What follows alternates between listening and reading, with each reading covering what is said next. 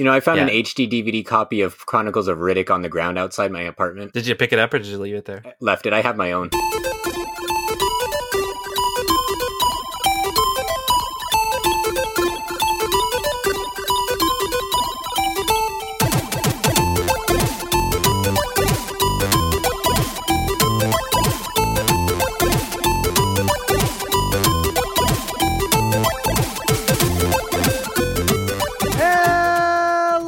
Welcome everyone to another episode of the Geekscape Games podcast. This is level 181, the return of Inu Joshua. That's right, we are back. We are back with another episode of the Geekscape Games podcast, the number one video game podcast on the Geekscape.network.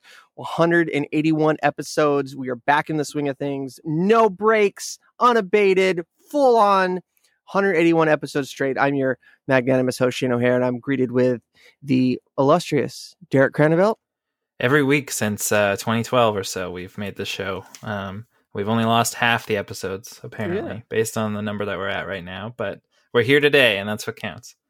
And returning champ, longtime Geekscape alum, longtime Geekscape Games co-host, Josh Jackson Smoke Detector. Is it still going off? It's anyway, Josh Jackson, everybody. Some say it's a feature at this point. It's part of the package. If I'm going to be on, so is my smoke detector. So I even got a new one that beeps since the last time. You specifically looked for one with a low battery in the store, I think is what happened. I told this before we started, but I feel like it's worth bringing up again because I thought it was a great idea. I thought it would be either really funny or really offensive if I downloaded a smoke detector low battery sound and like played it on air and we played it off like your smoke detector was still happening. I was like, depending on how the show felt, depending on the mood, maybe would play it, maybe wouldn't play it, but then it just happened for real. So I didn't, the choice was never mine to make, is what happened there. But yeah. We haven't had Josh on the show in years, since probably before that. I mean, there's been 3 episodes in the past. In years, we've made 3 episodes, so not quite as dramatic as you're making it. I'm pretty sure I was on every episode up until there were no more episodes for. Pretty sure you're on like the last episode, yeah. So in real time, it's been years, but in show order, it's been like 3 episodes. Well, I gotta get my notebook. Anyway, we've had Josh. We haven't had Josh on in literal years.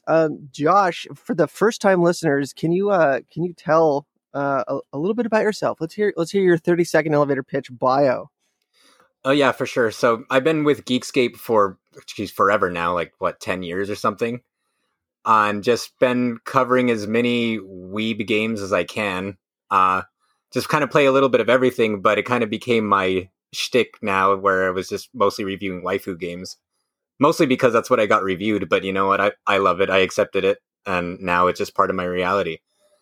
I've moved on from amiibos, and now I'm buying like $200 waifus instead of 20. So, yo, that's amazing. One of my favorite podcast moments was when we did the Nintendo Switch like live stream, and we were recording super late, like 11 o'clock at night, and it was just a regular episode back then. Yeah, and we were recording, and then pre-orders start going up.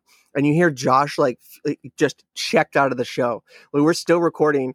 There was like Josh, I think Adam, Derek, Courtney. There was a bunch of us on that episode, and Josh. I think Juan Carlos is on too.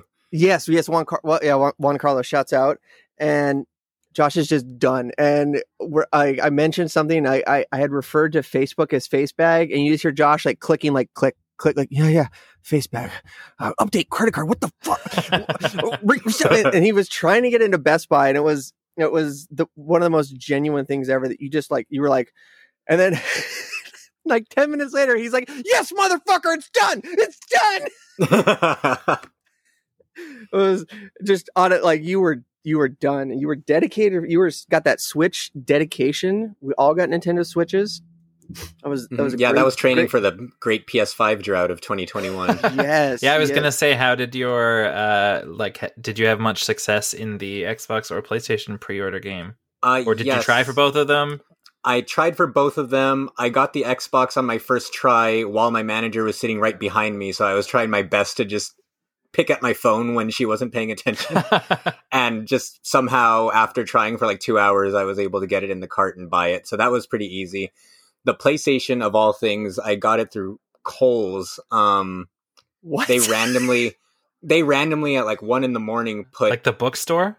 Yeah, like it kind of sells a little bit of everything, but essentially, yeah, the bookstore. So just out of the blue at 1 a.m, they were like, I got an alert from Twitter saying, hey, Kohl's has bundles on sale. I was like, what the fuck? And I saw the notification like an hour late. So I'm like, oh, they're all gone. But I logged in. Yeah. I ordered it with no problem. I saw a bunch of people on Twitter saying their orders were getting canceled, but then mine never got canceled. So thank goodness. Yeah. So, and then I ended up getting like $400 in Kohl's cash. So afterwards, I ended up getting like a free air fryer and like a bunch of clothes and stuff. that's like 10,000 Canadian dollars. Yeah, so it was like the ultimate pre-order bonus. You know, get the PlayStation, you get a free air fryer and a pair of slacks. So it worked out. Love, like, the merits of the air fryer cannot be overstated. I feel like I'm wasting it though, because I'm pretty much just throwing pre-made frozen fried food in it. But has that pre-made frozen fried food ever tasted better than coming out of the air fryer? Not at all. It's fantastic. No. I just feel like wonderful. I'm wasting it because the whole idea is it's supposed to be healthier because you fry it in the air fryer to begin with and you don't use oil and fat and stuff. But it's just coming pre-made with the oil and fat already in it, and then I just throw it in the air fryer. So yeah, that's true. I've used an air fryer once at my girlfriend's house, and she yelled at me because I overloaded it. And it's all about the airflow. Like if you don't have the proper airflow, like the hot air is not going to touch all things equally. You're going to have some super crispy bits. You're going to have some soggy bits. Like, hey man, I like to live dangerously, live on the edge, dangerously cheesy, dangerously undercooked chicken. It's day in the life of Shane O'Hare. Well, the very first time I used it, I tried to make French fries and I followed the directions exactly, and it ended up being about 15 minutes too long, and they just came out tiny and black. So at first I just thought this air fryer thing wasn't for me, but then I figured you just cut the time in half from whatever they tell you, and then it'll come out perfect. And just stick to the frozen pre-cooked foods. Yeah, exactly. So I haven't tried to actually cook ever since. I love picturing you like getting like a handful of burnt croutons. You're like, is this what everyone's talking about? Like, is this the thing? You mentioned like getting connections at odd places for electronics. I remember vividly looking for a DJ Hero bundle one year, and everywhere in town was sold out. It was, Wasilla, Alaska, so that's like 2 stores. I didn't even think we had a Target. We might have just had Target. It's like whenever DJ Hero came out, but I looked everywhere. Anchorage was sold out, which is about like an hour south from me, and on a lark. Yeah, right. And on a lark, my buddy's like, yo, have you checked out Sears? And I'm like, Sears? They haven't had electronics since the 90s when those like Ballin air conditioner commercials were out. And I drove across the street to Sears. They had a full Xbox 360 section, fully loaded. They had all the DJ Hero stuff. And I was like, I need to go to Sears more often. Like, get that Sears card, that 28%. That was dope. It's worth it for that DJ Hero. I still have a copy of DJ Hero. I was just playing it last year when I was trying to play through my backlog and finally finish the campaign. It's an excellent game. Yeah, I want to put that game as the inspiration for me to actually start DJing for real. And the guy that did the music, like the mashups for it, tremendous producer. I can't remember his name, but must not be that good. But no, great tunes, and that turned me into one of Anchorage's hottest DJs. How many DJs are in Anchorage? There's 3. So your top 5 then? Yeah, top 5 greatest DJs. There was man, there's some stories I could tell you. Oh, and you have. Yeah. Actually, like a couple of weeks ago, there was like, all of a sudden I get a pop-up. Not a pop-up. I just saw a flyer for a party, for like a rave. And I was like, what the fuck? And I had no idea who the promoter was. I had no idea who the headliner was. I think you told this story last episode. Did I tell this story last episode? Yeah, I'm pretty sure. It's new to me. if it's new to me, if I haven't seen it, it's new to me. Anyway, but it was bizarre that out of nowhere a show happened, and people were out, and it was weird. Like, I miss being in like freezing, dingy, like sketchy buildings with like a history of like sexual assault. It was like the good old days, right, Derek? Eating Subway on the sidewalk. I mean, where else were you going to eat it? There was no tables. I mean, hey, man. Tables were all full. Sidewalks open. It was the best sweet onion chicken teriyaki I ever had. Hey, man, the sidewalk's the only place I eat anymore since all the indoor dining's closed. Go ahead. Sorry. Oh, I was just going to bring it back on topic, but I was going to say, Josh, like, you're one of the few people that I've actually now spoken to that have been lucky enough or have wanted enough to pick up any of the new consoles. Has there been? You were gonna say vaccine? Oh, well, that too. I was when you disconnected earlier. I was telling Derek that's why my connection stayed so strong the whole time. I got that 5G just radiating directly into my laptop. No. I was going to say, how has your experience with the new consoles been so far? And has there been any like standout titles, or anything like that? Like, what have your impressions been over the past few months? That's a weird question to answer, just because I feel like the best. How have you enjoyed playing the Xbox One games on your new Xbox? I feel sponsored by Microsoft. Honestly, I feel like the best experience that I've had with them so far is actually getting them, like the adrenaline rush of actually showing up to my house. Like since I got mine, I've actually been able to get, what has it been? Like, I think 4 Xboxes and 3 PlayStations. But okay. I've just been playing like Robin Hood for all my friends, and they're like, "Hey, you want a PlayStation here?" And like, just, try to get it. Like, we have like a little group going where we're all trying to get it for each other, except I'm like, the only one who's been able to get it. But man, it's kind of shocking that my phone number hasn't been called or texted, or my email hasn't been said, "Hey Shane, do you want a PS5?" I'm doing you a favor, man. Sorry. No, like, in all honesty, it's just like the Xbox honestly has been great because with Game Pass, I'm able to play so many different games, and I have like 2 more years on my 3-year bonus. And there's been at least a handful of games that I feel like I'm getting the most out of the system with, like Forza Horizon 4 looks amazing. Gears 5, replaying that was great. I got to play Yakuza Like a Dragon. That was like the only launch game I really bought for myself. And the Xbox like next gen upgrade came out on the Xbox like 3 months before it came out on PlayStation. So being able to play it on that was great.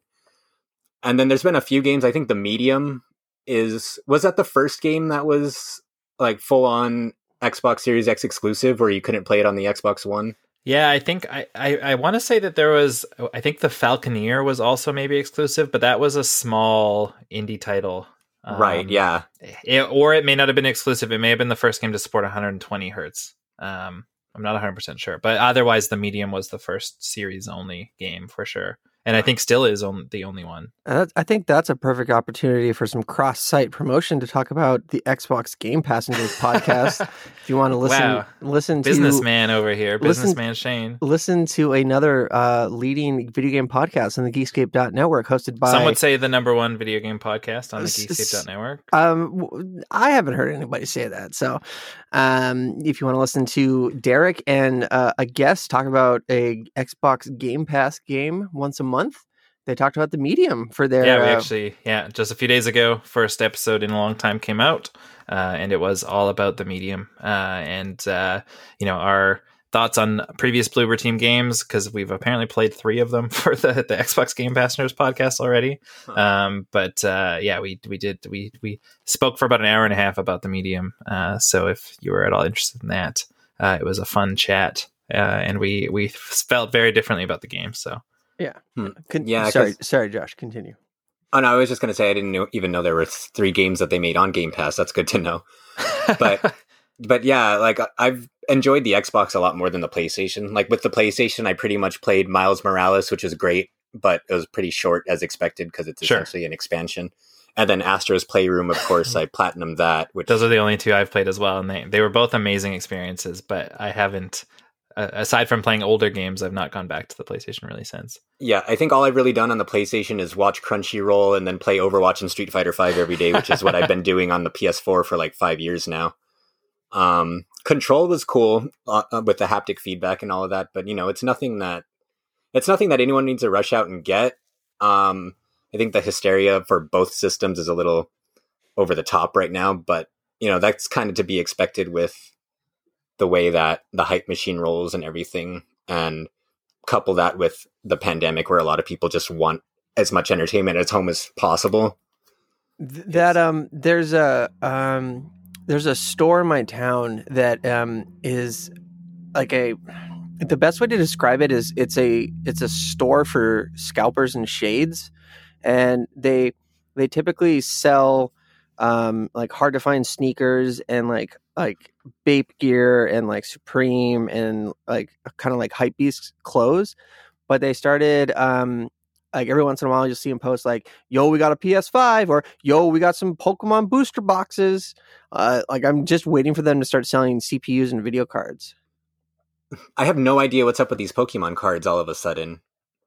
It's like they were everywhere, and then all of a sudden one day a few months ago they're just this hot scalper item. I don't get it. Carlos has been following that pretty closely. It's been pretty entertaining. Yeah, I don't know. I don't get it. Like I used to be able to just walk into any store I wanted and just buy a box of Pokemon cards, and now there's like signs everywhere with like one person limit, and you never actually see them anymore. There's my local Targets, you walk into the store and there's a sign that just says like, we do not have any of these items, and it's like iPhone, whatever, Xbox, PlayStation, Pokemon cards. Like there's a sandwich board out front, and you're just like, all right, okay, moving out, moving on up. What else? I mean, at least you don't like waste your time then. Yeah. What else? Your standout next gen experience besides getting them and being the Robin Hood of next gen consoles. What's your standout next gen experience? Standout next gen experience so far would probably be either Astro's Playroom on the PlayStation side of things, or playing Forza all over again. Like Forza felt like a completely different game.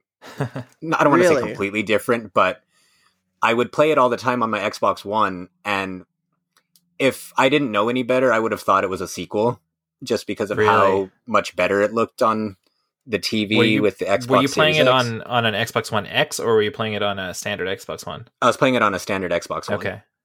So yeah, so the upgrade on that was pretty huge for me, and then just being able to go through it again, which Forza, I don't know if I talked about it too much before, but Forza is probably my favorite Xbox franchise at this point, Horizon specifically. Really? And giving me a reason to play through it again and do all the events, since it's kind of like a games as a service, so events are always being updated and rotating and that kind of thing. So I spent a good amount of time on it, even though I had already finished all that I wanted to have finished on the original Xbox One. So, as a Forza aficionado, as a Forza aficionado, I started playing it on Xbox for PC, and I got a question. This is a question for both of you. I'm in the beginning, and I got like all the cars that they give you, like the deluxe edition cars, and every time I unlocked a car, I got all this.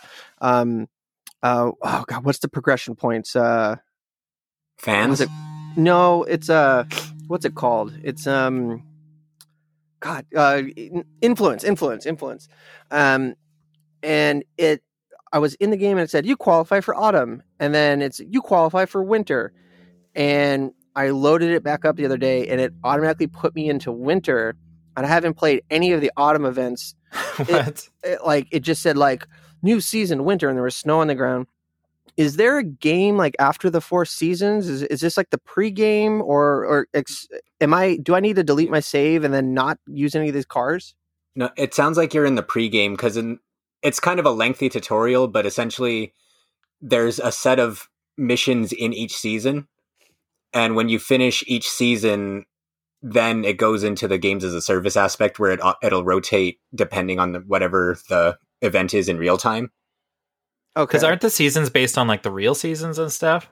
No, I think they rotate every month. They rotate every month. Okay. Or every 3 weeks, something like that. So like the very first time you play, it's preset. And for example, there's 5 missions in autumn, and then you don't unlock winter until you finish those, and then so forth. And then when you complete that first year of preset missions, it branches off into the games as a service side of it, where from then on it just starts rotating depending on whatever the actual whatever the servers are putting out at that point.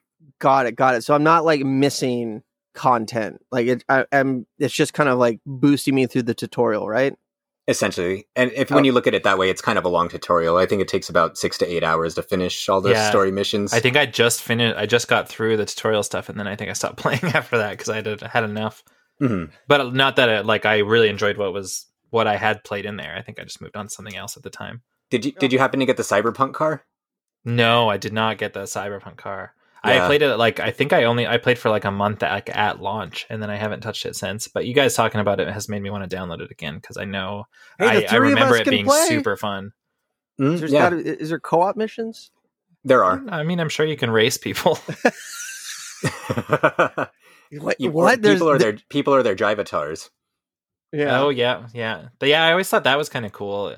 Although I never knew if it was actually based on anything or if it would just like put the names of your friends there, like just randomly. Because I'm pretty sure these people have never played Forza before, but I see their names like they are drivers. I've seen a bunch of cars with player names from my friends list, and then I saw somebody who had next to their name they had like some stars and like a rank, and then their car was all like detailed and souped up. And it had like a custom paint job. So I think if they have like a profile, it'll pull it in. Okay. Otherwise, it'll just use their names anyway. Yeah, I think in the generic cars. Yeah, it just fills in. It fills in the other cars with just random people on your friends list. But yeah, aside from Forza, that's probably the one that stands out the most. And then other than that, it's just been playing Overwatch over and over again. Does Overwatch feel any different? I mean, I guess it like loads faster and stuff, but it's not enhanced at this point, is it? The frame rate goes up to 60 frames a second on the character select screen. On the character select. But then it drops back down to 30 once the game starts. Hey, I had this really cool play of the game. It wasn't a play of the game, actually. But this really cool thing that happened the other day where I was playing 3-on-3 versus, and both of my partners quit. So I was just like saying hi to the people over and over again on elimination. And then I dived off the stage as D.Va like I was going to kill myself, but then I flew back up, and then all the opponents jumped off thinking that I died, that I killed myself, and accidentally won the round, so that was cool. Oh, but yeah, aside from that's my highlight on the PlayStation Next Gen. Couldn't have done that on anything else. Not at all. I need that haptic feedback that wasn't working in that game. Did they add haptic feedback? No. I think the only games I played that have it are Spider-Man, Control, Ultimate Edition, and Astro, and that's it. Yeah. Astro was I think Astro has been the standout. I think I talked about this on the first episode back, but Astro was the standout next gen experience for me so far, I think. This is just like a little pack-in game that's like meant to show, some of the new technologies in the PlayStation, but it's also like obviously a love letter to the history of the PlayStation brand and platform, which I really liked as someone who's, been invested in the brand since the first console. But the haptic feedback and how that feels in that game, that was the coolest thing that I've experienced so far. Like nothing I don't think is matched up to that yet. As cool as things like Spider-Man was, and as much as fun as I did have, I don't know if fun's the right word, but I did like the medium. I did like the medium a lot as well, and I don't know if I had fun per se, and the split world there. But the the haptic, just the variety of things you could feel in Astro's Playroom was like, holy crap! What is this stuff going to be like in like 2 years? Mm-hmm. One quick aside: have either of you seen after the PS3, the PSP, and the Vita stores shut down? Have you guys seen what the secondhand market is doing for the PS3 bundle, that like the best of PlayStation Network? No. They went from like $20 used, and it's like a bunch of games that were only available online that you could get on a disc. Okay. And it went from $20 to like they're going for $300 now. Oh, jeez. That's ridiculous. I have The no idea store's not why even they're closed doing yet. You could just buy them digitally still now. Yeah, but 2021 is the year of the scalper, year of the shades. it. Shade's making a comeback. It's ridiculous. Don't call it a comeback. No, I was going to ask, though, on the subject of Astro's Playroom, Derek, like, my biggest concern with it is that it was a great game and everything, but Sony, I feel like, has a habit of having really cool ideas that they put on display when it first comes out, and then nobody ever uses them again. Yeah. Yeah. Because I remember when all the games on PS4 when it first came out, like with Infamous, and you had to like tag with the control, like by shaking the controller and stuff like that. Or when they had that glasses-free 3D TV that was really cool with MotorStorm Apocalypse, and then they made 2 more games for it and never touched it again. I had one of those. I like gimmicks. I really like that It wasn't TV. glasses free. It was an active display, but if the game supported it, you and whoever you were playing split screen with, it wasn't split screen. You both had your own like full image basically because of the way that the active 3D worked. Right. It actually like was pretty cool, but yeah, it was definitely one of those things where I just used it after because it was a nice display, but it definitely like a gimmick that they dropped pretty much instantly. Definitely was something that I thought about while like this is one of those things where, you know, I think I may have mentioned it, but in playing that game, it's like this is either going to be like the coolest piece of this generation or it's gonna like never be talked about in 8 months again because people aren't going to support it type thing. And I think it's one of those things where like I think that Sony will work really hard to make sure that their games have really good support for it, at least for a while. But I think it's one of those things that lives or dies with the third party support that it may or may not get. And I think that's tough because like not having anything comparable on the Xbox side, what is the benefit of putting that extra work into the PlayStation version where instead of just like shooting for parity across both platforms?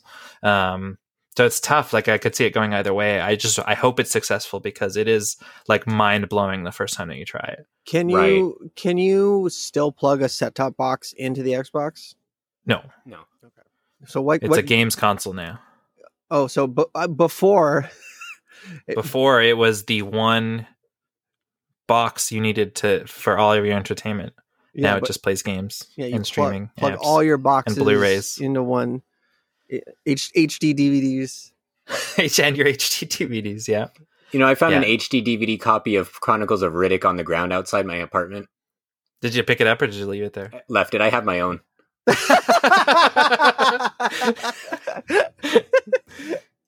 Oh, and only you, Josh. Only you. I think it was a bundle with at Circuit City when you bought the Xbox. They gave you like 5 free HD DVD movies. Like we can't even give these away at this point. So besides that, you've been off the show for quite some time. Years even. We already went over this. Years. What is your gaming life been since the hiatus? Well, we were talking about it before you were on off air. But I was telling Derek and kind of congratulating him on being ahead of the curve on compared to all of us with Game Pass. Cause that's pretty much all I've been playing in pretty much the entire pandemic era. It's just been whatever I can find on Game Pass. It's terrible. But yeah, like before I would borrow games or rent games. So I would never play the games I actually bought because I figured I would only have those for so long. And now it's like, I'll look up the list on Game Pass and see which games are leaving this month. And then I'll just start playing those because I'm worried that I'll probably never play them otherwise. Meanwhile, I had made like a New Year's resolution to try to finish a bunch of my games where I have a lot of the games in the franchise, but didn't finish a lot of them. And so far we're like 4 months in or 3.5 months into the year. And I've finished exactly 0 of any of those games and any of those franchises that I promised to play because I've just been playing Game Pass stuff all the time. Speaking of franchises, Derek is quite cross with you and you alone. No, Josh's opinions I respected because he, had enough care in the Uncharted franchise to actually play most of it, I think. So to bring you up to speed, Derek finally played Uncharted 4 and listened to that bonus episode that you and I did. Uh-huh. And, which I avoided for years because I intended to play the game because at that point I had only played the first Uncharted and I really liked it. But we've had kind of a lull of new releases over the past, since new consoles came out. So pretty much I played like Spider-Man and Astro's Playroom, and then was like, let's play the Uncharted franchise because there's nothing else to play right now. And Mass Effect Andromeda randomly, which I totally loved. But yeah, Derek tore my fucking head off. He tore it off. I don't want to go through this again, but he's talking, he's like, how can they introduce? Yeah. And this is before I finished it, before I finished it, but while I was playing through it, he was talking about like, they introduce a new combat mechanic right at the end. And how could they do that? It doesn't make any sense. It's so stupid. And then I'm playing it and it's like this super poetic moment between Nathan Drake and whatever the guy's name is. And they're like fighting with the swords of the pirates that they've been like hunting for like 15 years type thing. I don't know. I don't understand you, Shane. If Josh didn't like it, that's fine. But Shane, it's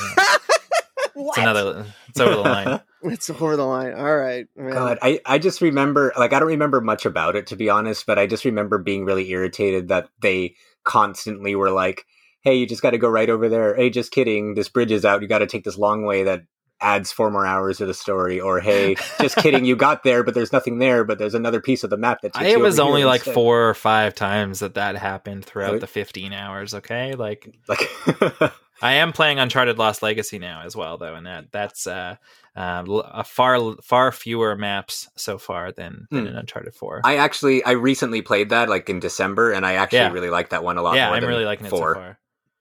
And things like I shared this on the show already as well, but for whatever reason, for years, Uncharted 4 came out in like 2015 or something. For years, I just thought Nathan Drake died. And I don't know why. I don't know. Like, nobody ever said that. I just always had that belief. And then so when it was actually a very different ending than that, I was so happy. And it was such like a sweet epilogue as well. Kind of getting to jump forward in time a little bit and seeing where these characters end up and all that sort of stuff. I loved it. And I was not expecting that whatsoever. And when you go into the pirate ship and it's like on fire and things are exploding and Sam is like trapped under I'm like, this is where Nathan Drake dies. Like, he's got to sacrifice himself to save Sam.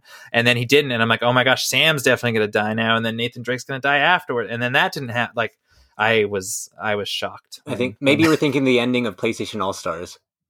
I remember that being pretty brutal. Wait, there was an ending to place. Yeah, it was. The ending was that the studio got shut down. Oh, everybody died. What? Then wait, why do I keep hearing people saying like there's going to be? Oh, it's probably a joke. Got it. What? A second PlayStation All-Stars? Yeah. Probably because the first decent DLC for the game was right around the corner when they shut the studio down. So. Oh, really? And they were like half finished too. They were almost ready to show them off, and they just pulled the plug. I take that back. Kat from Gravity Rush was a DLC, and she was great. But other than that, it was like fucking Isaac Clarke from Dead Space, the fucking PlayStation icon Isaac Clarke. And wasn't that like half the roster though? Is they were like, it was like half multi-platform characters and like and then some characters that nobody recognized, and then like you had weird omissions because they like sold off the rights to Crash and stuff. Like, yeah, it was like they had all these third-party characters, but then they had like the worst versions of each one. It was like, as much as I love the DMC, like they picked, and this is before the game was even out, so they picked that Dante instead of the other one, and then they picked Metal Gear Rising Raiden like 3 years before Metal Gear Rising came out instead of like say Solid Snake or someone that someone cared about. Well, Solid Snake was in Smash. There's probably like a non-compete. Like, sorry Snake, you can only be in one tournament. And then who else? Oh yeah, they had like young Heihachi from Tekken Tag Tournament 2. Like they couldn't even get the regular Heihachi that was in every other game. It was weird, but that was a deep cut. And I will say, I'm gonna die on this hill, and you can just chop me up and litter my pieces on the ground of this hill. DMC Devil May Cry is the best one out of the series, and that character. Is it also the only one you played? No, like no. Okay. I would have said that a year ago, but I thought 5 was fantastic. I thought 5 was probably the best one in the series now. I have not played 5, but I played all of them. What game are we talking about again? I forgot. Devil May Cry. Okay. I've never played a Devil May Cry game. Well, now's your chance. It was on Game Pass. But they took it down. I was like, I own that on 360 and PS4. Oh yeah, me Great. too. Yeah, great. Like great. the same game, the DMC one. Yeah, Yeah. that was a good game. I thought they had a gimmick in one of the levels where like one of the bad guys was like a Bill O'Reilly analog, and he was on like the Raptor News Network, and the level getting to his boss fight, you would go into the TV and you were like jumping around, like, you know, the graphics that like swoop all around on like nightly news, like the globe and like all the lower thirds and the chyrons and everything. You'd be like jumping across like the station logo and like all the graphics, and you were in the TV. And I thought that was a really interesting take on a like level design. Mm-hmm. Yeah, the game had a lot of creativity thrown about in it, and I'm glad that the developer's doing so well after that, because the controversy was kind of overblown, I thought, but now they're working on Hellblade 2. Video gamers overblowing a very tiny topic?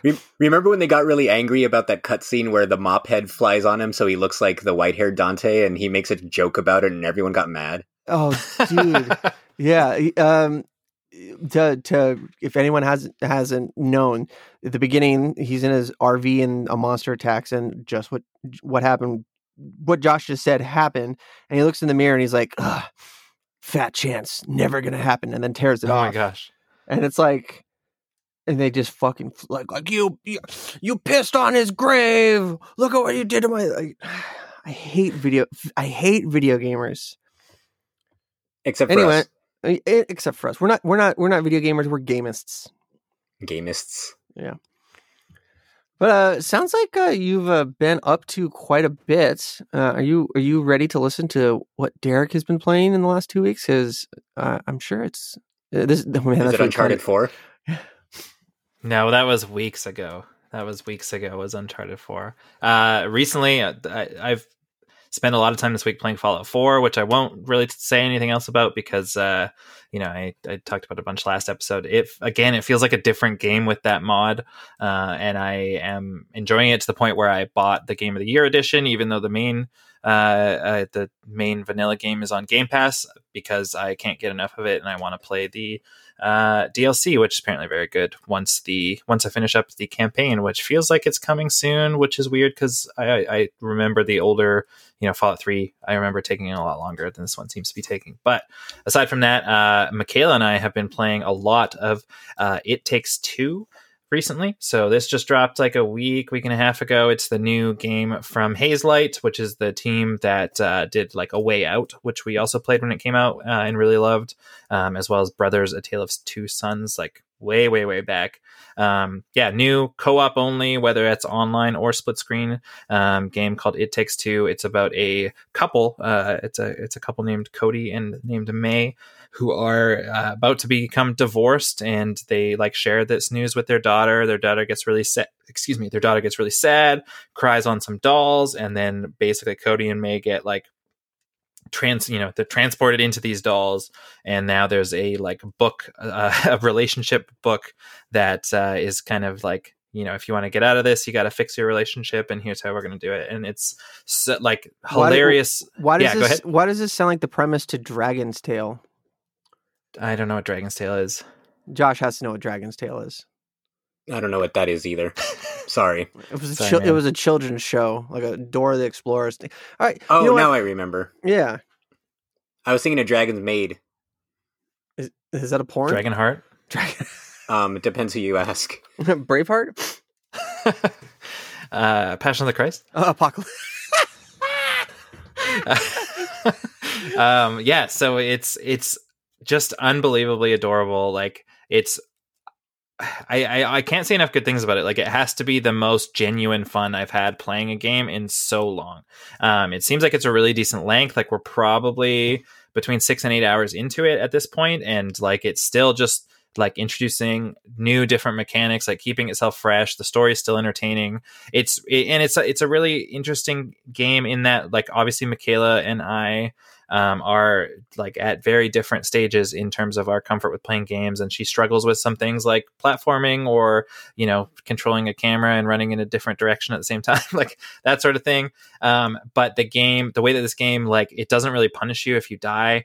If you fall, like, it just kind of like pops you back up to like the last, like a few seconds before for the most part. And so it's something where it's challenging enough for her, but not to a point where it's super frustrating. It feels like the balance is really good there, but it also doesn't feel like so easy for me that it's like boring or anything like that. But I just love the, it's kind of broken up into chapters, and some of those chapters have kind of like free roaming areas, and there's like little mini games within them. And so like little, it's a cooperative game, but in these mini games, you're competing with each other to see who can like shoot the most targets or like throw the most snowballs at one another, or like, hit the most like baseballs with the baseball bat, things like there's huge variety even in that sort of stuff. But I can't get enough of it. I'm really looking forward to seeing kind of what, the story is simple and fun, but also has some deeper moments, and looking forward to seeing how it ends, and do they come back together, or at this point we're 6 to 8 hours in and they still seem like they are not super fond of each other, and they're picking on each other a lot, which is sometimes funny and sometimes like sad depending on the moment. But I'm loving this game. It's also really cool in that if you buy it and you want to play it with someone online, you like, only one person needs to have purchased it. The other person, just like with A Way Out, the other person can essentially download like a friend pass and fully access the game while they're playing it with that friend. So that's really, really neat. It's the same, even if you're playing online, you still see the split screen aspect of it, because it's important to the story, and it's important to know what the other person is doing as well. Because in most chapters, like, you guys have, you and your partner have different mechanics, but they kind of, work in tandem with each other. You can't like do one of them doesn't work without the other type thing, and they're all pretty well thought out as well. So that has been a total blast. Have either of you guys looked at that game or picked it up or played it? I haven't even heard of it. My apologies. No, I don't know why I'm saying like it was your game that I wasn't. I'm very offended. No, I had my eye on it, but I didn't realize it was made by the same people as A Way Out, which makes me wonder if this whole thing's going to end by you just getting into a shootout with your wife. Like most of Derek's relationships. I forgot about the ending of A Way Out. I really enjoyed A Way Out. And that was one that Michaela and I played through as well. And it's especially these days, I feel like it's so rare that you get, a lot of times if a game has co-op, it feels very tacked on for a lot of it. And so for a game that's just so clearly built from the ground up with co-op in mind, and it just does such a good job with like its pacing seems really good, and it's like, very easy. Like I feel like when we play other games, when I talk Michaela into playing other games that are not Stardew Valley, because she'll play that for hours at any time. It's like an hour. We play for an hour and a half, and then it's like time to wrap it up because maybe she's getting bored or something like that. But with this, like, we've had like 3. We'll play for 3 hours or 4 hours, and are still super into it type thing. Like, it's just super fun. But yeah, if either of you liked A Way Out, a very, very different feeling than A Way Out, like from the story to the way that it plays and everything like that. But it's super fun. If you actually download, even if you don't have the game, if you download the Friends Pass, you can actually do like a demo of the first level as well. You still need a friend for it. You still need to play it in split screen, but it's super great. Is it on Game Pass? It is not on Game Pass. It is an EA published title though, so it will at some point, some point in the next like 5 to 12 months, as it seems like their schedule has been lately. So either not that far away or very far away, it'll hit EA Play, at which point it will be included in Game Pass. But I think it's fully worth the money. I cannot recommend this game enough, for sure. So that has been my main squeeze since the last episode. I also played this terribly stupid but hilarious VR game called Gorilla Tag.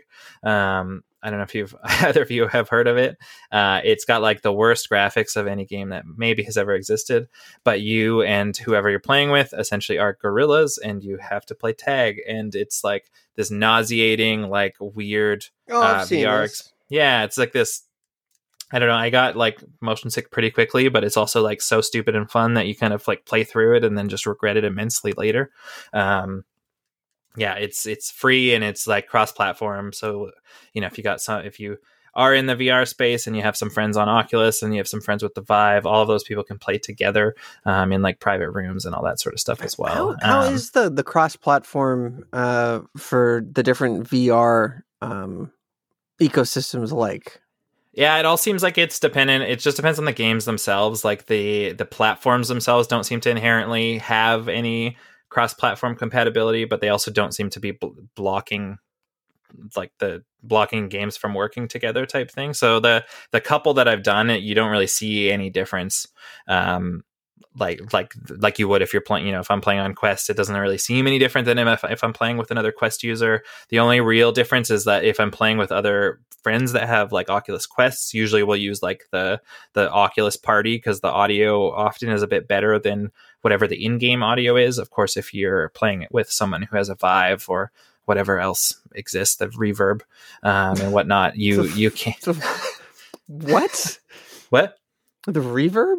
Yeah, the HP Reverb. Isn't that the other big one? What?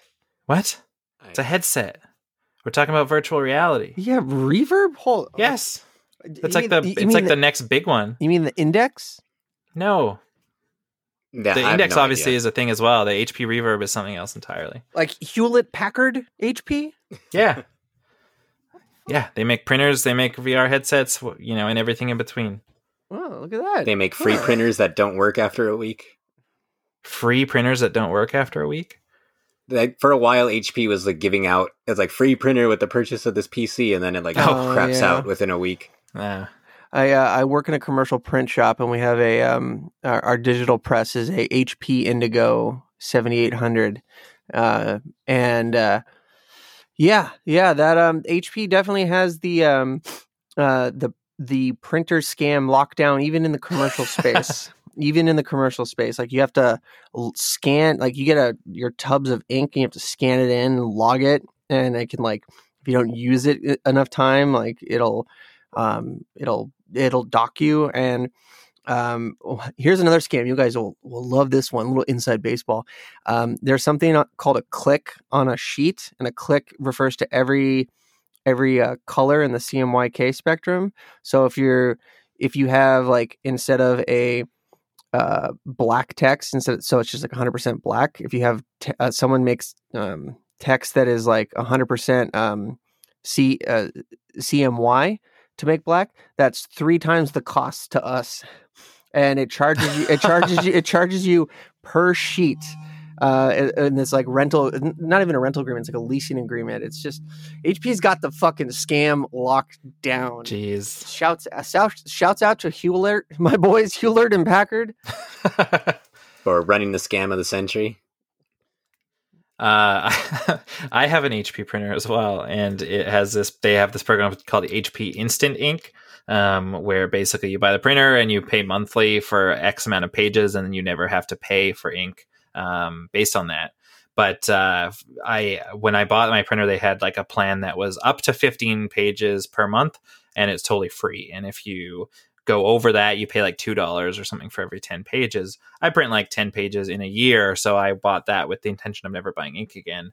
And then in December, they announced that those free plans were going away, and you had to transition to a paid plan. Even though the program at the time when I bought it was called Free Ink for Life, apparently life, they did not expect you to live very long. It's free ink for the life of the program, not the life of you. Right, exactly. Maybe they predicted the pandemic.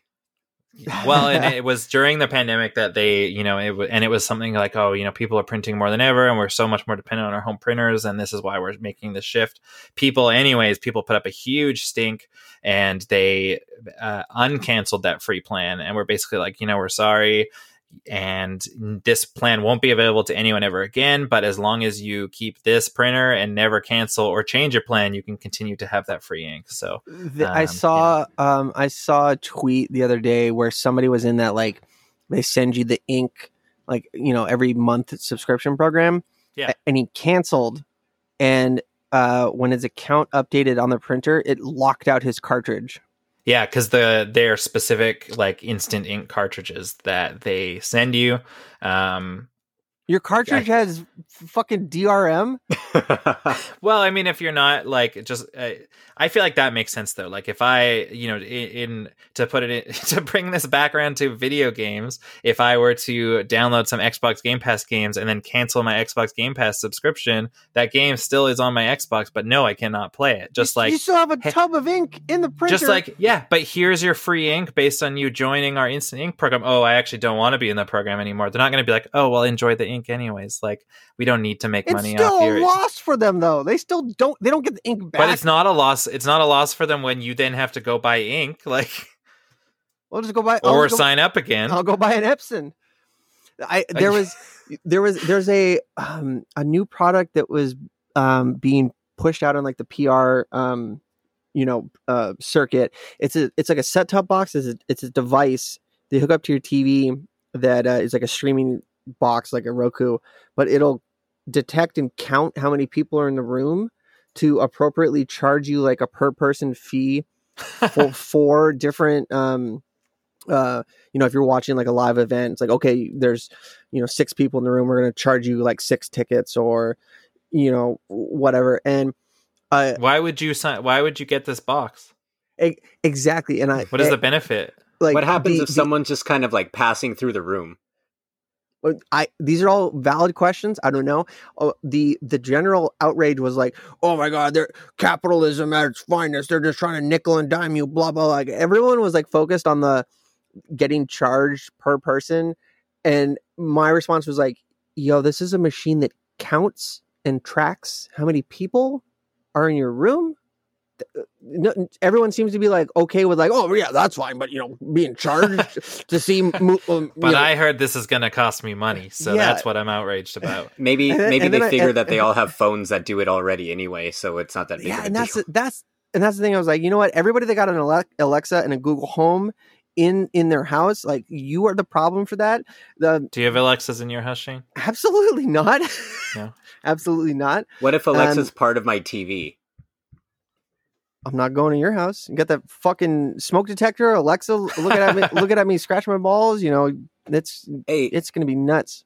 Hey, did you watch the new Chucky movie? Yeah, that movie was hilarious. I loved it. Oh, it was really good. Was that just a really nice way of telling me to shut the fuck up? No. It was because he was controlled by like a home system like that. Yeah. And like the whole thing had synergy with like the whole building that they were in, and he was like spying on people through the Alexa and stuff like that. Is this a sequel to Smart House? Pretty much. Is that a real thing? Starring Mark, except this one is with Mark Hamill. Yeah. So no Alexas. Yeah, you got a Bixby? No, I have Hey, nothing. Samsung? No, I ain't got none of that shit. How do you turn your lights on? With the switch? Oh. Actually, you can't just Wi-Fi tell your lights to turn on.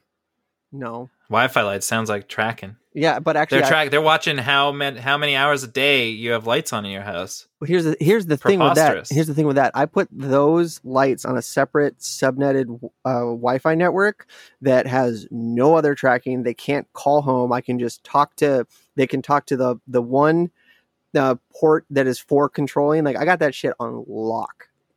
You showed them. I did. What are you gonna do about it? I don't know. Yeah. Send you an Alexa for your birthday. I mean, thank you. I mean, I'm poking and prodding at you, but I do appreciate your sentiment in regards to like security and privacy, and I wish that I had more of that in myself, honestly. But I also really enjoy convenience, so I have embraced some of that stuff because it makes my life a bit easier. But I also absolutely respect the. I'm sorry if I came off as aggressive. No, you didn't. I'm sorry. I'm sorry if I came off as like, oh, you're stupid because you don't have this stuff and you take your privacy seriously. Because that's not how I feel at all. I actually really envy is not the right word, but I really respect. Oh, thank you. That, absolutely. To climb off the other hill I'm going to die on. There's, I think. Uncharted though, you were wrong about that. That's fine. I'll take the L on that. I think it was the end of 2019 or the beginning of 2020. Google updated their privacy policy for the Google Home, saying, "Hey, if guests come over that have not agreed to the EULA, you have to disclose to them that there's a Google Home in here, and their conversations may be recorded for quality assurance. And that's something that you are obligated as part of the EULA. And if you don't, you're breaking your EULA with Google. That's ridiculous. Is that true? That's 100% true. It's Wow. 100% true. Like tell guests, and I think they didn't word it so clinical where it's like, yeah, Of course, it's a good idea, but they haven't agreed to the EULA. They're walking into it. And I heard an interview with somebody that worked for Google, that whenever there was a voice search that like didn't go through, or it didn't yield the end user results, they would listen to it and like try to like correct the AI. And it's just it's like 90% like old dudes looking for porn. like literally like in traffic, like I need butts, give me big butts in traffic. So they get paid to look at other people's porn. Basically, it's like a reverse OnlyFans. Back to video games. Only other thing for me, I bought a gaming monitor recently. I think I shared that on the last show, or it may have been off air, but I bought a gaming monitor. Both. What'd you buy? So I bought a Gigabyte M27Q. Ooh, those are good. Yeah, so it's like 170 hertz. It's like an IPS sort of HDR. Big thing for me is I wanted a monitor with USB-C as well, and that could deliver some power over USB-C, so that I can just hook my work computer up to it with a single cable, and then have HDMI for other stuff. Does it support DisplayPort over USB-C? It does, yeah, it does. Okay. So it's not just like a charging port. No. So when I use a Mac for work, and so I can just plug just that cable into it, and it's got like USB ports built in. So like my webcam is plugged into the monitor, but then that works through the USB-C port as well, and everything like that. It only provides 10 watts, but my MacBook uses less than that for my day-to-day use. So. Do you have an Intel Mac or? No, I did. But now I have one of the new M1. The M1s. M1 Max, do they have is there like a Thunderbolt analog for the M1s now that they moved off to the Intel platform? It I believe that Thunderbolt 4/USB-C 4, it's been opened up, so it still has Thunderbolt through whatever, like Thunderbolt 4, whatever the specifics are for Thunderbolt 4. So they do still have Thunderbolt based on that. Interesting. Yeah. So it's been super nice. Anyways, part of why I wanted that monitor as well, I wanted a monitor that would be decent for work, but I also wanted something that I could hook my Series X up to, because Michaela and I have been playing, we have two of the Xbox Series consoles now, and we've been playing a lot of games together. And so I thought getting a nicer monitor. Derek Trump over here, two scoops, two consoles. Canadian dollars too, man. It all cost me so much more. It's that nurse money. I just skim off the top when she gets paid. And just kidding, Michaela. Don't look too closely. Don't be embarrassed. That's been my pandemic life. Megan works full time, and I buy figures. Those figures are an investment, though. You're not losing money on those figures. You're both going to be like a TLC like show special. My pandemic life, mooching off of my significant other. I mean, someone's got to work, and if doesn't have to be me, then that's fair. I'm trying to make this podcasting thing work. That's what I made 4 episodes over the course of the pandemic, and 3 of them were in the past month. But we're really gonna take it big, and it's gonna be my career now. Well, all you need is one big. That's why I can't work, Michaela. Yeah, you just need one to go viral, and then you're set for life. Yeah, right. So what you're saying, Derek, is podcasting? I don't know podcasting personally. I've started a series of failed shows and a show that, made 181 episodes over like 400 weeks. This one right here, the number 2 video game podcast on the Geekscape.org, or number 1, depending on who you ask. But we do know some people that know podcasting, and why not, take a moment to hear a word from them. Hey, everybody, I'm Chris Fafalius, and I'm the producer of Krista Makes a Podcast and the host of the One Hit Thunder podcast. And I'm Matt Kelly, host of Horror Movie Night and the producer / the head of content for the Geekscape Podcasting Network. Between the two of us, we have, believe it or not, 25 years of podcasting experience, and we want to help you start your own podcast. We know podcasting, and we want to share that knowledge with you. So whether you're new to podcasting or you want some feedback on your currently active podcast, we want to help. Or perhaps you're just overwhelmed with all of the editing work. Well, we can help you with that also. You can contact us at info@weknowpodcasting.com for more information. We're excited to help your podcasting dreams become a reality. Hell yeah, Matt Kelly. Hell yeah, Chris Fafalius. Hell yeah. That's great. I loved hearing you scramble to load that commercial into the soundboard. It was already there. I just jump, sometimes I didn't expect you to throw it at me like that, Gotta stay on your toes. Check. We were like we were mid monitor conversation. I still haven't talked about why I brought up the monitor, which was that I wasn't expecting an ad break in the middle of like a sentence type thing, which is why I kind of stumbled. Come on, you guys served up the best segue ever. You served it up, and I had to tee it off. Anyways, I wanted to play games. Hooked Series X up to this monitor. The monitor and the Xbox support 1440p at 120 hertz. So I was playing some 120 hertz Cold War, which I haven't played. Like, start of the pandemic, I played 2 or 3 months straight of like so much Call of Duty Warzone and like nothing else, which then I eventually bought Call of Duty Modern Warfare and played some of that multiplayer as well. Bought Cold War right when it came out, played it like one time, and then never played Call of Duty again, apparently, until the other day when it was like, oh, it'd be one of my friends texted me, wanted to try one of these 120 hertz games. I haven't played Call of Duty in ages. It felt substantially different, like way more than I thought it was going to feel, right? Playing in 100. Yeah. Like, and like the jump, last generation, most of the console games, 30 frames per second. You're lucky if you're getting any 60 frames per second experiences. And I thought it wasn't a big deal. Now it seems like for the most part, things are coming in 60 frames per second, or at least with a 60 frames per second mode, aside from like things like the medium, which suffered for it, I think.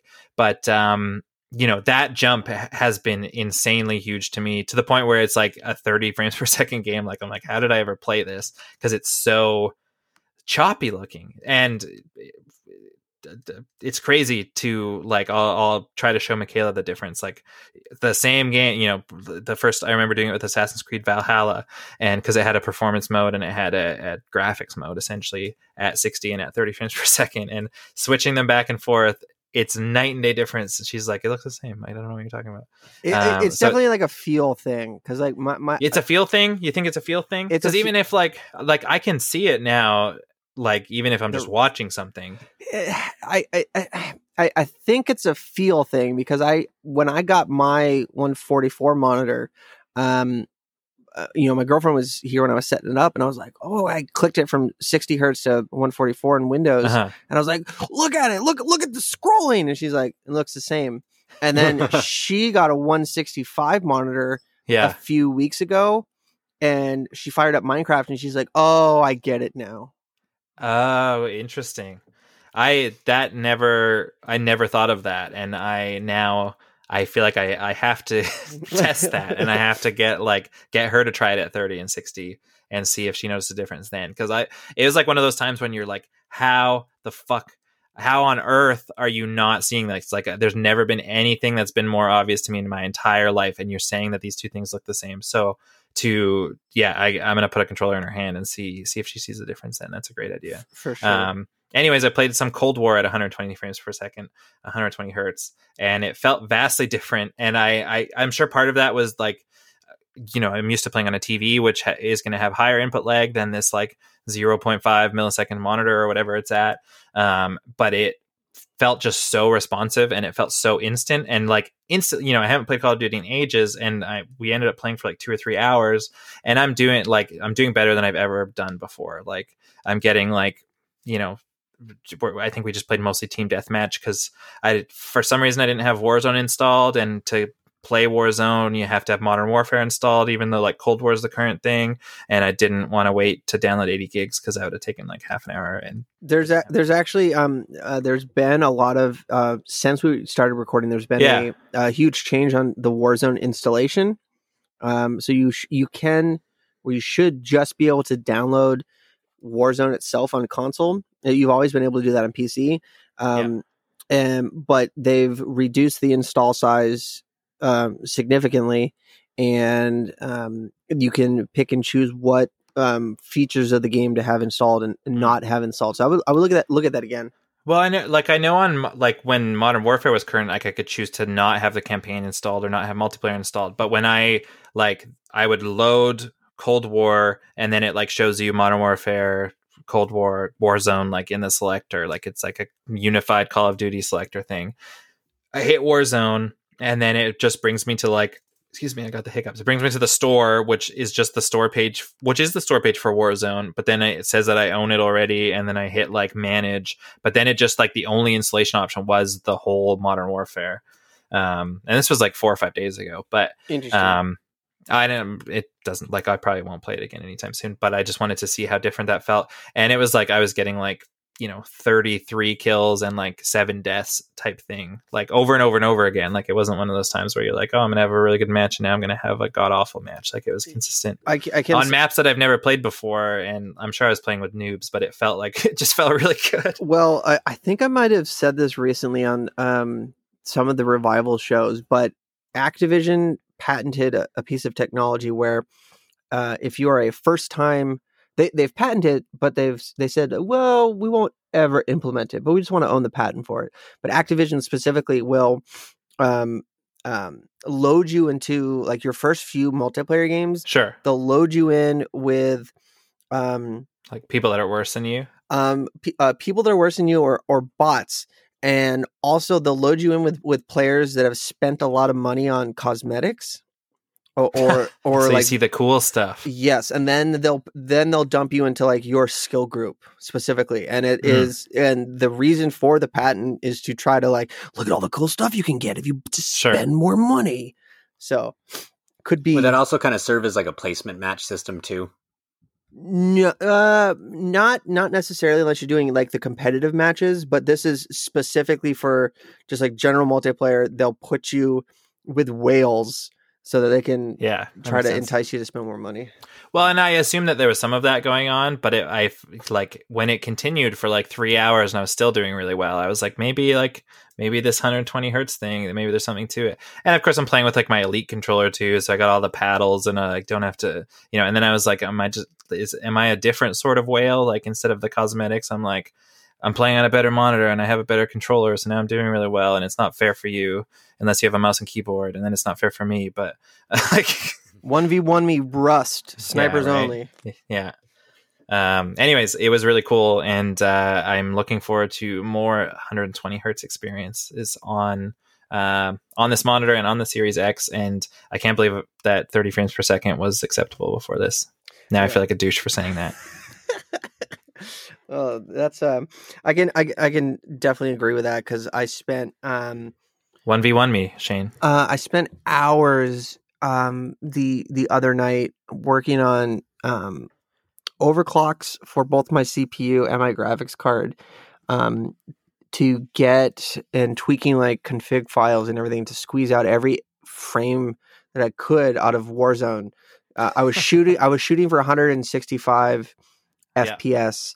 And I can get anywhere from 130 to like 170. It just depends. But yeah, never get into PC gaming because you'll be like, oh, you're sitting there looking in the BIOS and you're like, oh, I just need to balance the voltage for this core and I can get another half a frame.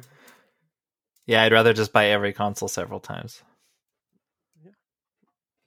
Is that it? To the point where I could have built some PCs. What have you been playing, Shane? I have been playing, like I said. And how many frames per second have you been playing them at? Oh, it's great. Actually, I was working on, so I have a Ryzen CPU and they have something in the core architecture for this platform called the Precision Boost Overdrive. And basically, if your motherboard can push the volts and your cooling can suck the heat off of it. It'll push the CPU pretty much as hard as it can go, and it can do like I'm getting boosts over 5 gigahertz on all the cores. I mean, those are brief boosts, like a sustained if it's a sustained workload, it's like 4.85 gigahertz. It's pretty insane. Yeah. But you can also do something called there's something in the architecture called the curve optimizer, where you can basically, for each core on the CPU, you can tell it how to adjust its voltage. You could spend days fine tuning, because to give you the quick and dirty, the whole point of overclocking is you want to get the most speed, and then you reduce the voltage to the CPU to reduce heat output. And out of the box, the CPU is going to use way more volts than it needs, but that's kind of designed for like, okay, most people are just going to throw this in. We want to make sure they can hit, a stable workload. But before I did these recent tweaks, I was getting like 135 FPS on Forza 4, on like everything maxed out. Now that's pretty sick. And now I'm like locked at 144. Like it doesn't dip. It was worth it in that game. And like I said before, I was confused as to why suddenly it was winter, and I was like, do I need to delete my save file and like start over and not open these? Because it just felt like I was genuinely like kind of pissed off, like what, like I ruined this gaming experience. Like I cut out like a big chunk of the story. But talking with the great Josh Jackson, it sounds like I did not miss out on it. No, you just permanently lost half the year. Yeah, sounds like the pandemic. I took advantage EA Access, which callback, shouts out. Another one of my favorite intros to the podcast is Josh Jackson going EAX. That is a stinger. Do you remember that, Josh? No, but I do now. Okay. Well, I didn't remember until you told me, so now I do. Getting that on PC through the Game Pass for PC was a little like convoluted. You had to like go into the Xbox app, click on a piece of software you want to download. It would then direct you to the EA desktop app, which is their new beta replacement for Origin. Origin still exists, but also you have EA desktop, but that's beta. And then you have to download and install the game on EA desktop, and then go back into the Xbox software to play the game. It was a little pretty simple. It's only like 14 steps. Yeah, right. And I started playing what's it called? Star Wars Squadron. And because I wanted to get that last year, my intention was to build like a sick VR PC, but with the silicone shortage and the chip shortage and like all the PC components, I was unable to do so. And I'm just now at the stage where I've got them. I still need to find a new graphics card. And then I'll get a VR headset. Maybe I can get the HP Reverb. Maybe I can get the E-Machines Bounce or something. But I picked up Star Wars Squadron, and I like, flight sim games. Microsoft Flight Simulator shouts out. Ace Combat games. There was a sick PlayStation 1 game called Colony Wars that I would play just the fuck out of. Very Wing Commander-esque. So I got this game, and I have never experienced a default control scheme that is more fucked up and backwards than this game ever. Question. If I were to give you a controller, this is Derek and Josh question, and it was for, say, Microsoft Flight Simulator, what buttons do you think would control your pitch up and down, your roll left and right, and then your yaw, which is just kind of like where you're sliding left and right? How would you control those? I would probably say like the X button would be roll left, the B button would be roll. No, I'm just kidding. No, I would obviously would be the sticks. The sticks and the shoulder buttons. Which sticks?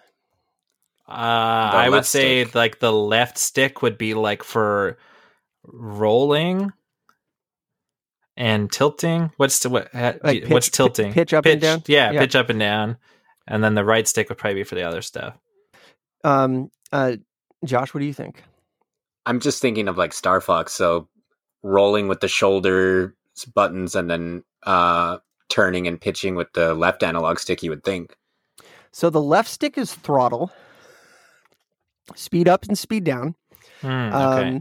And then yaw left and yaw right, which is where the vehicle stays parallel to the ground and just kind of like shifts left and right, like it's hard to explain if you're not familiar. And then the right stick is your pitch up and down, but it's backwards. You put in a flight sim game, you push forward on the stick or up on the stick, and the plane will go down like in a normal airplane. This game was set up with like it's just like how I play shooters.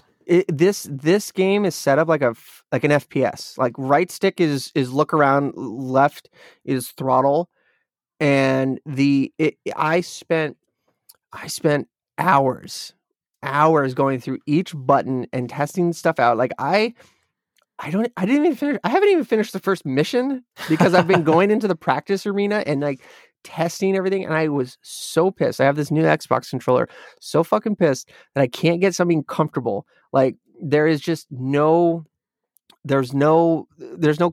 comfortable medium. And then I go downstairs and I'm just like staring off into oblivion, like, oh man, I spent like 6 days downloading this game and blah blah blah. And I look over.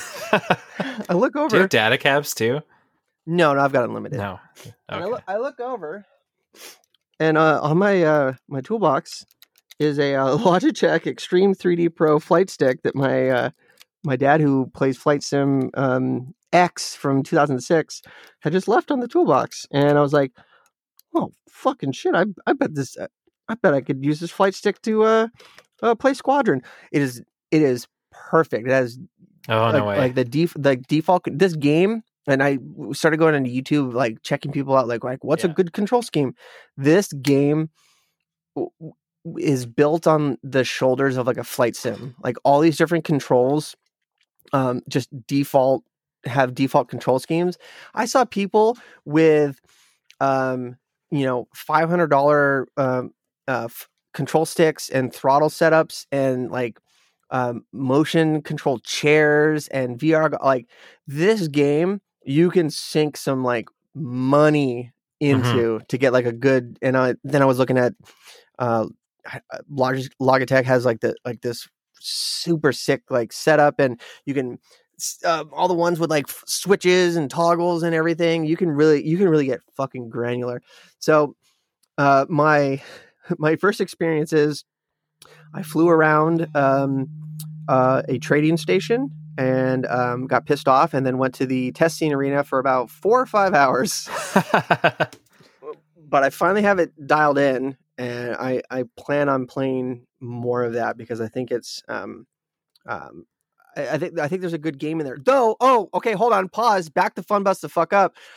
You might have heard my biggest gripe with Battlefront 2 was that on mission 3, these lifelong Empire super soldiers suddenly get a conscience, and they're like, oh, the Empire, blah, blah, blah. The first mission, the captain of your squadron's like, nah, man, the rebels, like, they got the good idea. And then he dips. Like, what the fuck? Isn't that the plot of the last, 5 years worth of Star Wars games? It's like you're on the Empire, but then you grow a conscience. That was like the Force Unleashed plot. Twice, because the second time you were a different version of the same guy, you could do it all over again. Like, don't knock Force Unleashed 2 or Shane will get really mad, remember? Oh yeah, that's right. What? Don't you have like a weird love for Force Unleashed 2, which everyone else didn't like? Who the fuck do you think? What? I've never played Force Unleashed 2. Are you sure? That's the one where you're like the bad guy, isn't it? That was the one where you fight the Bill O'Reilly in the TV. Okay, all right. No, sounds like something you'd love, Shane. I love punching up Bill O'Reilly. One of my most liked Instagram videos is me throwing a Bill O'Reilly book into the trash. Weird, not. No, I played the first one and I thought it was okay, okay. but I don't have like a weird like I'm gonna fuck you. I feel like somebody does. It's not me. I remember when you really hated Injustice. Dude, okay, I still hate Injustice. It's free on Game Pass. Well, I'm gonna freely avoid it. What about Injustice 2? Injustice 2, though, I think you can play Injustice 2 on there, which is very good. Is it the same controls? Don't know. Don't remember. Yeah, so probably not. But what's odd, because I like Mortal Kombat. They're like the same Yeah, game. that would be this odd. is the same conversation we had back then, but yeah, they're pretty much the same game. So Maybe I'm the problem. they even have Mortal Kombat characters in Injustice. Really? Yeah, they were DLC, like Raiden, and they gave Raiden like a premium skin that just turns him into Black Lightning.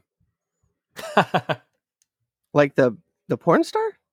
No, the superhero. Oh. But I mean, who knows what he did when that career dried up? Yeah. So what was I talking about? Oh yeah, fuck the story. And of course playing some Call of Duty Warzone, spending hours. I think I should probably just buy PC Simulator. I'm living PC Simulator. But as we quickly, what time is it? Let's go into some quick news. Josh, was there any other games you've been playing you want to talk about, or are you good to move on? Just the Neo Geo Pocket Collection, which is awesome. Ooh.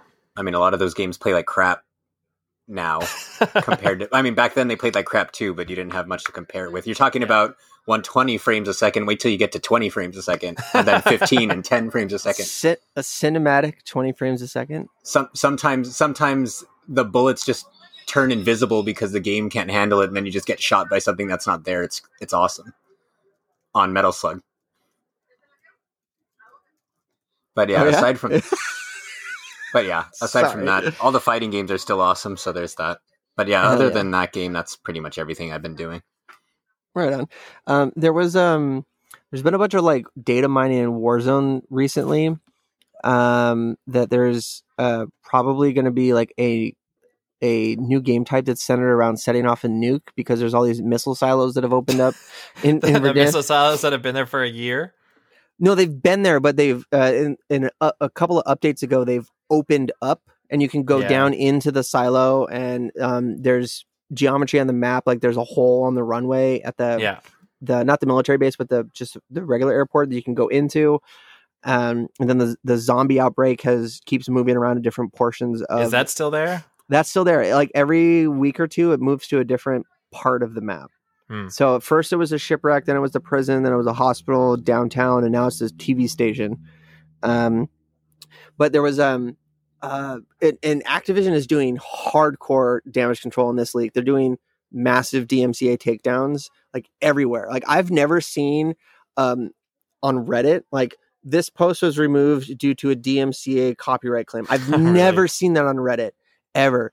But somebody got their hands on an unfinished Call of Duty commercial, and it looks like the map, the Warzone map Verdansk is getting a complete like facelift, and all the different points of interest. It's like the 80s reskin that I've been reading about. Yeah. And of course, gamers are mad. It's like, oh, what are we gonna get a new map? Blah, blah, blah, blah, blah. But you're still gonna fucking play it. So just stop wasting. Don't stress yourself out. Yeah, you don't have to be so negative. You're getting a positive experience out of it. You're going to have fun with it. And if you don't, play a different game. It's okay. It's okay with gamers. It's okay. It's always Fortnite. Yeah. But the commercial had a lot of famous people in it that I didn't recognize. I imagine that a lot of them were like sports players. But it was it had unfinished visual effects. Like there was just like people in a helicopter flying around like a green screen, and then clips of I saw it before I could download it. So I know it's real, but it's taken down everywhere. And there's a bunch of screenshots out there right now.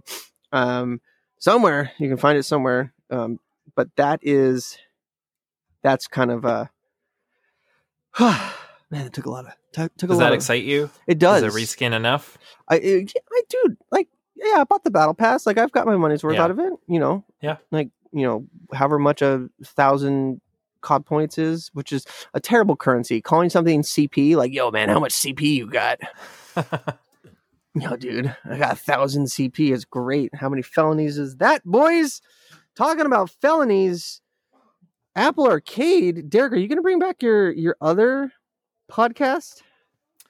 No, probably not. But that one's on an endless hiatus. But Apple Arcade just got a huge update. They trickle in like 4 or 5 games every month, and they've all been like new games up until now. Games that they'll often pop up on other platforms as well, but they are exclusive to Apple Arcade for mobile, so you can't buy them on the App Store. They don't show up on Android until potentially some exclusivity agreement runs out, but you'll often see them end up on Xbox or Switch or whatever. But they dropped a huge update just this past Friday, which has the standard trickling in of some new titles, including like NBA 2K21, a new version of the Oregon Trail as well, and this insanely beautiful looking game called Fantasian, which is from the creator of Final Fantasy.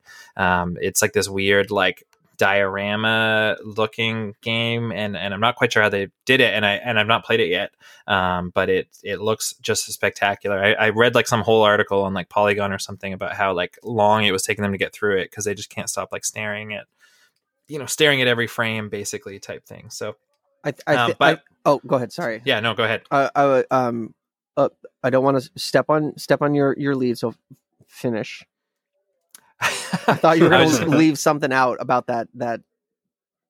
No, I was just going to say as well, part of the big update as well this time around is that they have kind of started a new sort of sideline of games on there that they're calling Timeless Classics or App Store Greats.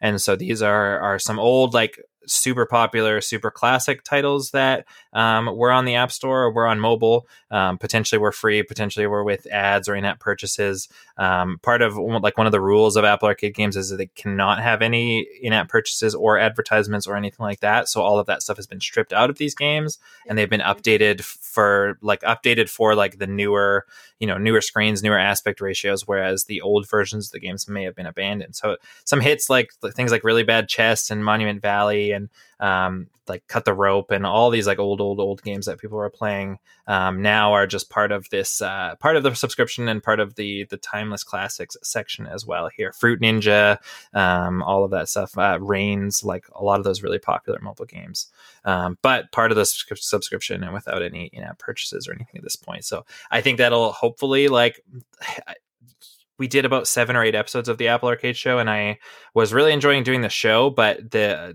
games, depending on the games, they would either like be pretty awesome or just like not something that I would spend more than 10 minutes on, but I had to type thing. So I think that the platform doesn't have a lot of like, if you were just looking at the Apple Arcade originals type thing, like there's some IPs in there that are very popular, but there's no like games that people would recognize. Like there's no hits in there. And so I think that this kind of Timeless Classic section, it's a lot of games that people probably already own, but if not, like it's names that they'll recognize now, which I think that it'll make them interested enough to start the free trial, and then they'll discover all of the newer stuff that's on there as well, which is kind of the real kind of the real meat of the subscription. Is there's lots of kind of great and unique original titles, but you might not ever look at them type thing because you don't recognize the names of them. So I think that that's really meant to get people in, and then once they're in, they can kind of hopefully discover some of that other stuff and some like crazy stuff on there, like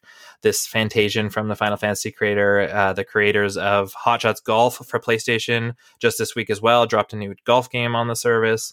So there's lots of like new, original, unique stuff that's coming out on there as well. So it's pretty neat. The one thing that I wanted to touch on, which this is the creator of Final Fantasy, Sakaguchi. This is his last game. Oh, really? Yeah, that's the big thing. Everyone's like, "Yo, this is his last game he's ever gonna like direct." He probably still work in the industry, but this is the last one he's gonna helm, like his game, and it gets released on Apple Arcade. Right? It seems weird, and but I was thinking he outside of Final Fantasy, his games I feel like don't get enough attention that they deserve. He released that what was it, Last Story? Was that Last Story that was on the Wii? Yeah. Yeah, Last Story. The music was done by Uematsu, the guy who did all the music for Final Fantasy, and it was a fantastic game. But it doesn't get any like, this is a great game. Like, make another Final Fantasy. Like jump, dance monkey, dancing pigs. That's one that I was kind of hoping will get some kind of a re-release at some point. I know because Xenoblade's been re-released so many times. I think, didn't he also do Lost Odyssey on Xbox and Blue Dragon on Xbox? Oh, that's what I was thinking of. Yeah, I was trying to think of the title. Yeah, because he had that string of non-Final Fantasy games, and I think those were the 3. I know Lost Odyssey has got somewhat of a good pedigree, but yeah, it blows my mind that he's such a prolific creator, but nobody seems to give long-lasting love for the games he's made outside of any non-Final Fantasy stuff. Which is bizarre to me. But well, this is apparently super inspired by Final Fantasy IV. He said he uses the inspiration. So if you like those old classic Final Fantasy titles, Fantasian looks spectacular. I have it downloaded. I just haven't had a chance to start it yet. You should do a special episode of the Apple Arcade show. Bring it back for one. Now, is Bang Dream on there?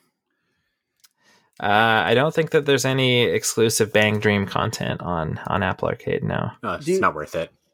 Have you consumed a Bang energy drink while listening to the Bang Dream OST while playing the Bang Dream games, Josh?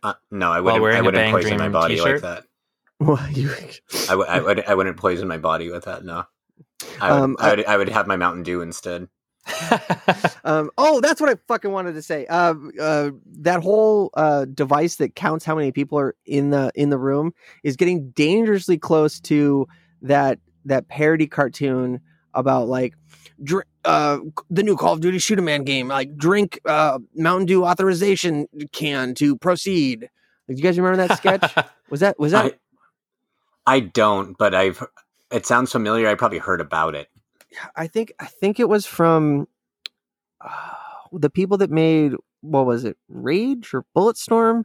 It was like their whole ad campaign was making fun of Call of Duty, where it was like their announcement trailer was Call of Duty's triple 55, and it was just like a hallway simulator, and every time you like killed somebody, you leveled up, and like all the, like they were making fun of linear games. That sounds familiar. I feel like I want to say that was Rage, but I'm not confident.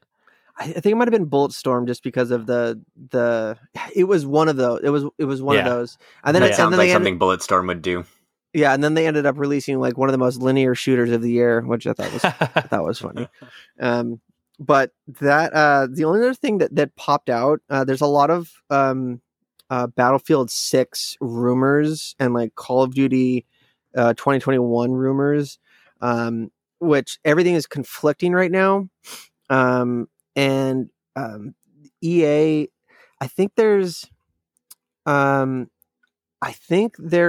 game that either EA like puts to what's the term, to like look for leakers or look for like, okay, this is where our leaked content is going from. There's a game that they've said that they're working on and they're going to announce for like years. It's like the Miss Universe pageant game.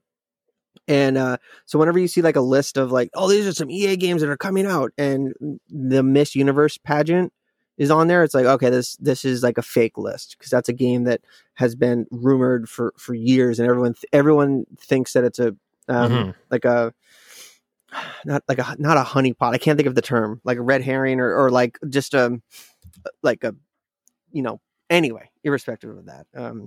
But a lot of Battlefield 6 stuff that there's rumors that this version was supposed to come out. This game was supposed to come out a few years ago, but they moved the release window around because they wanted to make this game perfect. So Battlefield 5 came out sooner, but the one that really like not shook me, but was surprising was that MLB The Show is coming to Game Pass. Yeah. I just read a rumor Battlefield 6, it totally unsubstantiated, but a rumor that could hit Game Pass on day one as well. Yeah. There's a lot of stuff centered around that. But MLB The Show is crazy. Being that MLB The Show has traditionally been a PlayStation exclusive franchise, now you're in a spot where and it's funny, like even watching the debut trailer for it, because you like see this sweeping Xbox logo and then it has like a PlayStation Studios logo right after that, and you're like, what the hell is going on? But then like this Sony published game, if I want to play it on PlayStation, I got to buy it for $80 in Canada. And if you're an Xbox player, you can play it for free. Like, what the hell is going on? Yeah, and it's worse than that, because a few days later, I think the news broke where the Xbox version is going to be, the Game Pass version is going to be upgraded for Series X, for the Series S and Series X. Yeah, okay. But if you want to play the game on PS5, you have to buy like the collector's edition for it to work on both platforms. So Really? it's like Xbox has smart delivery, so it'll cater it to whatever system you're playing at no charge because of Game Pass. Whereas if you want to play it on PS4, you have to buy the PS4 version. If you want to play it on PS5, you buy the PS5 version. And if you want a copy that'll work on both, you have to buy the collector's edition for like $100. Jesus, that's like, well, and I read like, as I think recently as yesterday, that it was like an MLB decision, not a Sony decision, which makes it make a lot more sense, I guess. But yeah, I remember reading that. That is crazy. I remember reading that last year, I think, where with renewed negotiations, since like EA wasn't making baseball games anymore and 2K wasn't making baseball games anymore, and I think Sony had the license exclusively for a few years prior to that when they went back to renegotiate, like MLB wasn't really happy about losing potential sales on other platforms. So they basically gave Sony an ultimatum that was like, if you're going to keep publishing this game, it needs to or developing this game, it needs to come out on more than just the PlayStation platform, which is how this happened. But the last I was reading too is apparently Microsoft went directly to the MLB and made a deal with the Game Pass stuff. So it kind of went over Sony's head a little bit, last I heard. It's just a crazy story all around. There's also a rumor that started circulating today that Kojima's next game is going to be an Xbox exclusive. That whatever he's working on right now, his next game is going to be an Xbox exclusive. Again, of course, unsubstantiated rumors, but it's interesting that a studio that's owned by Sony might, like, they had to have given him like, yo, we'll partner with you, we'll give you a bunch of money, like we'll own you, but like you do you, bud. Like you do you. Are they owned by Sony? I thought that Sony just had pumped a bunch of money into Death Stranding. I didn't realize that they were. Oh, okay. Well, fuck me then. Sorry. That's what I thought, anyways. Like I thought they were. Yeah, I think it was a similar case with like Shenmue 3, where Sony pumped money into it, but it was just for that particular game. Got it. All right, disregard. Which is in typical Geekscape behavior. Disregard me. Just disregard. The only other thing I was really interested in is Bethesda, ZeniMax, whoever it is, Microsoft, basically, I guess these days. They announced that there is a enhanced version of the Elder Scrolls Online dropping for PlayStation and dropping for Xbox on June 8th, which I think is to coincide with the next expansion of Elder Scrolls Online coming out. Elder Scrolls Online is a game I've probably put like about 50 hours into overall, including like 20 or 30 for an episode of Xbox Game Passengers, and I totally loved it, but I also haven't gone back to it since, and it's one of those games that I always intend to go back to and then watching this like console enhanced trailer that they just dropped and seeing like there'll be a performance mode that'll give it 60 frames per second, and they've just improved the graphics a ton, and things like lighting and reflections are substantially better.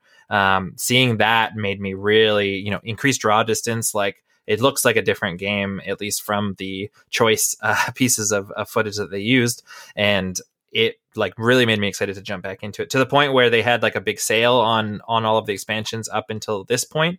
And so again, even though the game's I keep buying Game Pass games. I bought Fallout 4 Game of the Year, and then this game, which the base game, which is a apparently like a couple hundred hours of content, which is more than I will ever play a single video game for. There's that much content in the base game, but apparently I felt the need to purchase because it was on sale the like whatever the newest expansion is, which also gives you access to the previous 2 expansions as well as the base game as well. So now there's like 7 million hours of content that I'll never see in this game.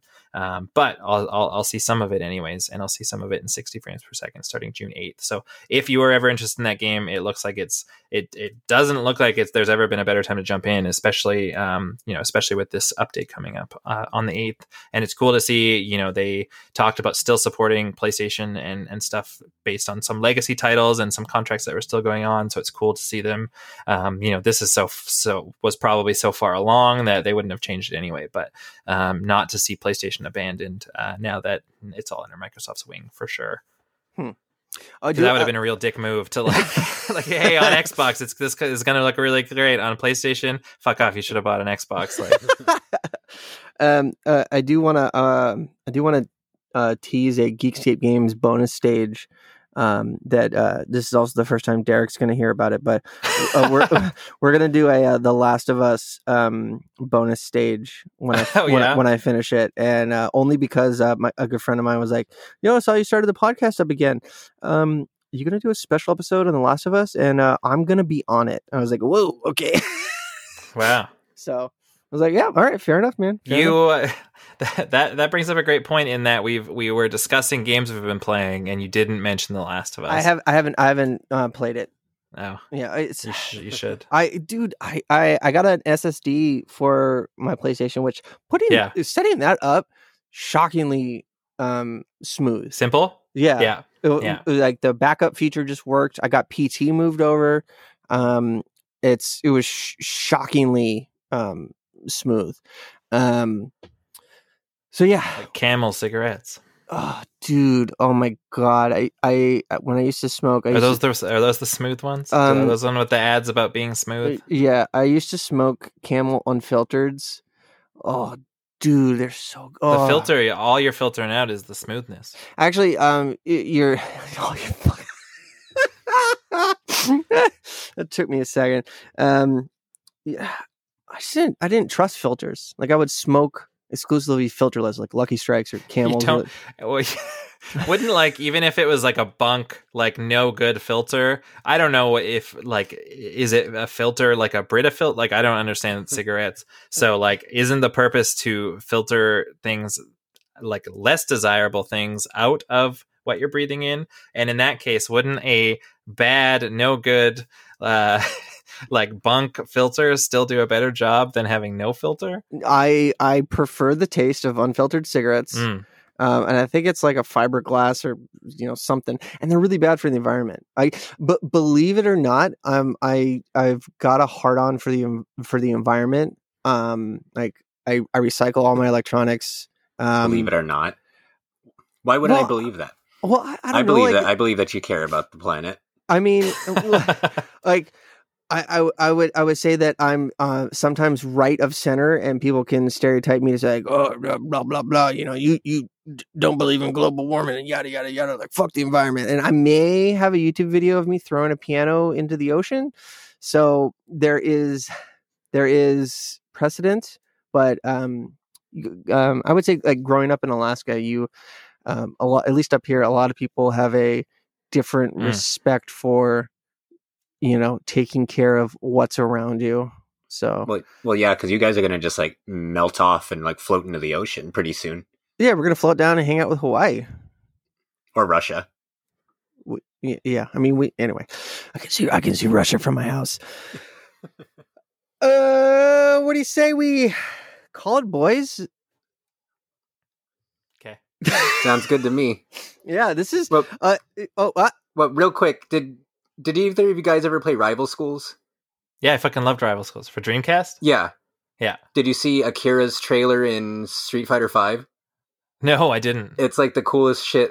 She fights pretty much exactly like she did in Rival Schools, except in 2D. And they gave her all of her air combos and stuff, which no one else can do in Street Fighter. And So like she'll one be of her OP. moves is she calls in her brother to do his tag move that he used to do in like Project Justice. So it was like the coolest shit. I was losing my mind watching it this morning. Just on the last episode, Carlos and I were talking about like how we would love to see a resurrection of Rival Schools or of Power Stone. Yeah, I don't know how we got on the topic, but we randomly started talking about that. Yeah, I'm hoping this opens the door to some kind of Rival Schools revival, because this is like the first, aside from like two of the characters being in the background of a DLC stage, this is the first time this series has been recognized in like 15 years. That's crazy. That'd be great. I don't know why that statement reminded me. I saw a tweet where it was like, somebody posted a screenshot from the Space Jam 2 trailer. And it was like, yo, good thing they took Pepe Le Pew out of this movie, because he definitely would have vibed with the Droogs from Clockwork Orange. And they like the characters from Clockwork Orange are in the crowd. like it, I wonder. Anyway, it was. I thought, you know, let's include the characters from one of like the most horrific movies from the 70s in our children's movie. Just an Easter egg, though. It's just an Easter egg. Until the sequel. Space Jam 3 Clockwork Orange crossover. Yeah, or the deleted scenes. It's going to be like one of those old hidden special features where you have to click around the menu. Yo, DVD Easter eggs. That do you remember? Yeah, well, obviously you remember that. That was a fucking thing. Like you'd click, like, all right, I'm gonna hit left 5 times on this menu item. Oh my gosh! And then like a thing will light up over there. But you know, I would just put the disc in my computer and like look through the video tree. I'm like, oh, okay, what's this? Oh, that's an Easter egg for a thing. All right, that's it, ladies and gentlemen, boys and girls. That was another episode of the Geekscape Games podcast, level 181, with the returning of Inu Joshua. Are we gonna have you back on the rotation? Yeah, for sure. Just whenever you guys want to do it, I'm always down. Hell yeah! Beautiful. Yeah, we've got a gaggle of rotating third wheels. That sounds of third pillars. The 3 pillars. You know, you got the 5 pillars of Islam. You got the 3 pillars of Geekscape Games. 3 pillars of podcasting. There you go, everybody. I am Shane O'Hara. I've got Derek Craneveld and of course Ina Joshua. You can find more of us on Geekscape.net, on Twitter at Geekscape Games. And yeah, that's it. So I guess we'll see you guys back here in a couple 2 weeks. Bye. Oh, listen to Xbox Game Passengers. Bye, everybody. Bye. You're listening to the Geekscape Network.